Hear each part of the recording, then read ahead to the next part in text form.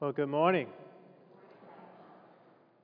It's been almost a year now since I've seen you last, and I thought I'd give you a little update in what I've been up to.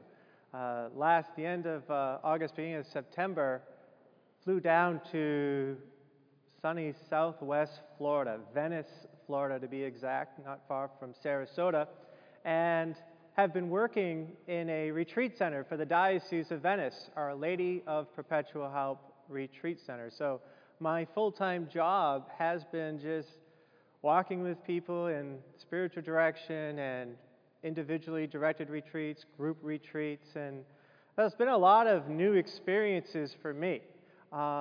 First, the concept of winter in Florida is very different from our understanding of winter here in Boston. I really kind of just struggled and laughed every time they say, well, the winter months are coming. And I'm like, sorry, when it's 85 degrees out, I don't think you can call that winter.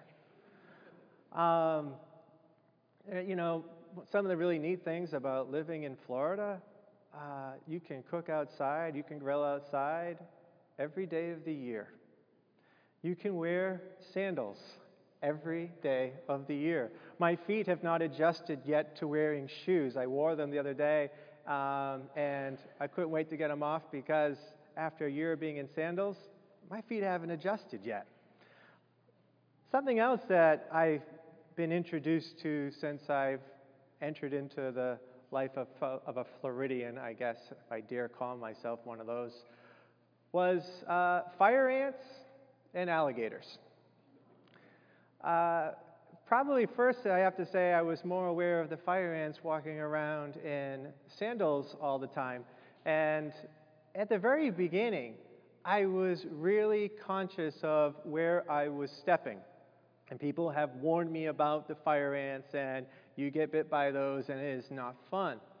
And they also told me about, the alligators. And our retreat center is right on the Myakka River and actually wraps right around our whole retreat center. So almost like we're a peninsula, almost an island, surrounded by some beautiful views of the Myakka River. But that's also where the alligators like to swim.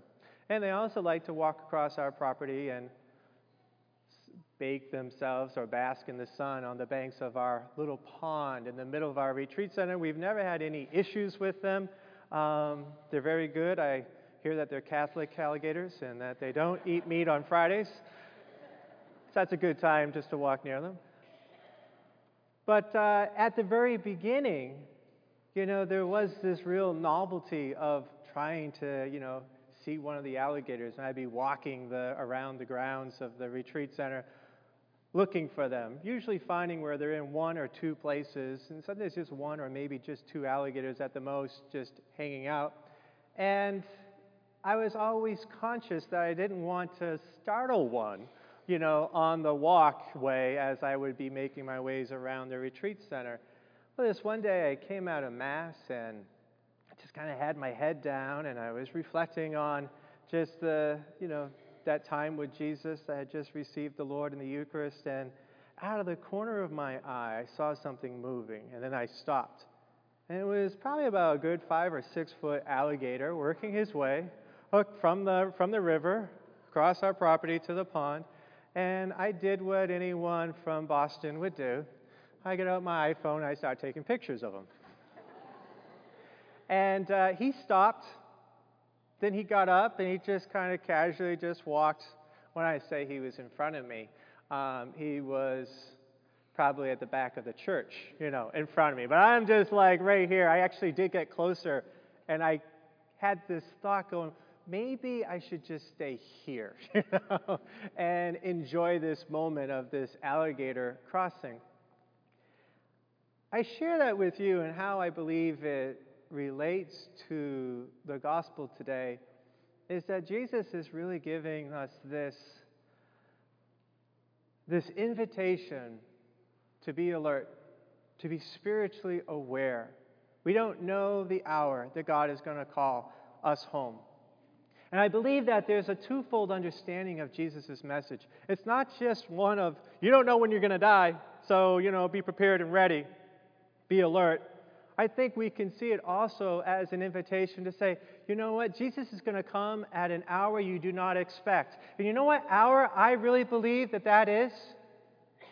Now. I think that's the hour that is the surprise in all of this, is that Jesus wants to come to you and to me right now in the events that are happening in our life where we are.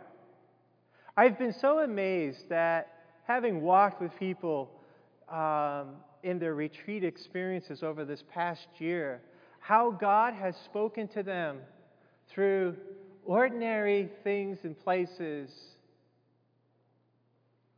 of a retreat grounds and of ordinary life. Someone was meditating on the gift of their baptism and how much that changed them when they were baptized. And that baptism was an event that happened, 20 some odd years ago. That baptism was a reality that is unfolding today. And it's God's love being poured out on her continuously.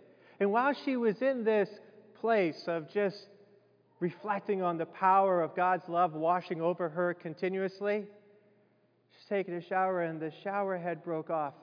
And she couldn't stop the water, and she started laughing because she says, it's God's love just pouring over me, and I can't stop it.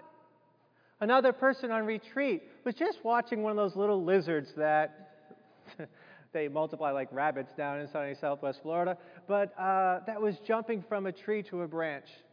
And when it did, it was just hanging on with one arm, or I don't know what you call it, a claw or whatever, and was just hanging there and then slowly pulled itself up. And how that spoke to this woman on retreat of God was just saying, hang on, you're going to be okay. I'm going to help you get up. I'm going to help you get to where you want to be. Have faith, have trust, have confidence. You might have to just make the leap, but I'm going to be there for you. God, I believe, is desiring to speak to us profoundly in the daily events of our life. But do we have the awareness, maybe the eyes to focus, to pay attention, the ears to hear how God is trying to break into our world? Pray for the grace today. We receive Jesus in the Eucharist. We start off the Mass with very ordinary stuff, bread and wine. But it will very soon and very quickly become extraordinary. It will become the living body and blood of Jesus. Jesus now coming, breaking into our world. Ask Jesus for the grace as you leave the church today, that you leave, say, Lord, that I may not leave you. That you come with me. And I pray, Lord, that you will reveal yourself to me today. Give me the eyes to show me that you're trying to break into my world. Today, give me an example, Jesus. Give me an experience. Give me an encounter. And then tomorrow, ask God for that grace to be able to see Him. He'll use anything. Something that might seem like a setback. You get locked out of your car, and it's like, okay, God, what are you trying to tell me here? Is there a possible lesson, a teaching, a revelation that is right before me right here, right now?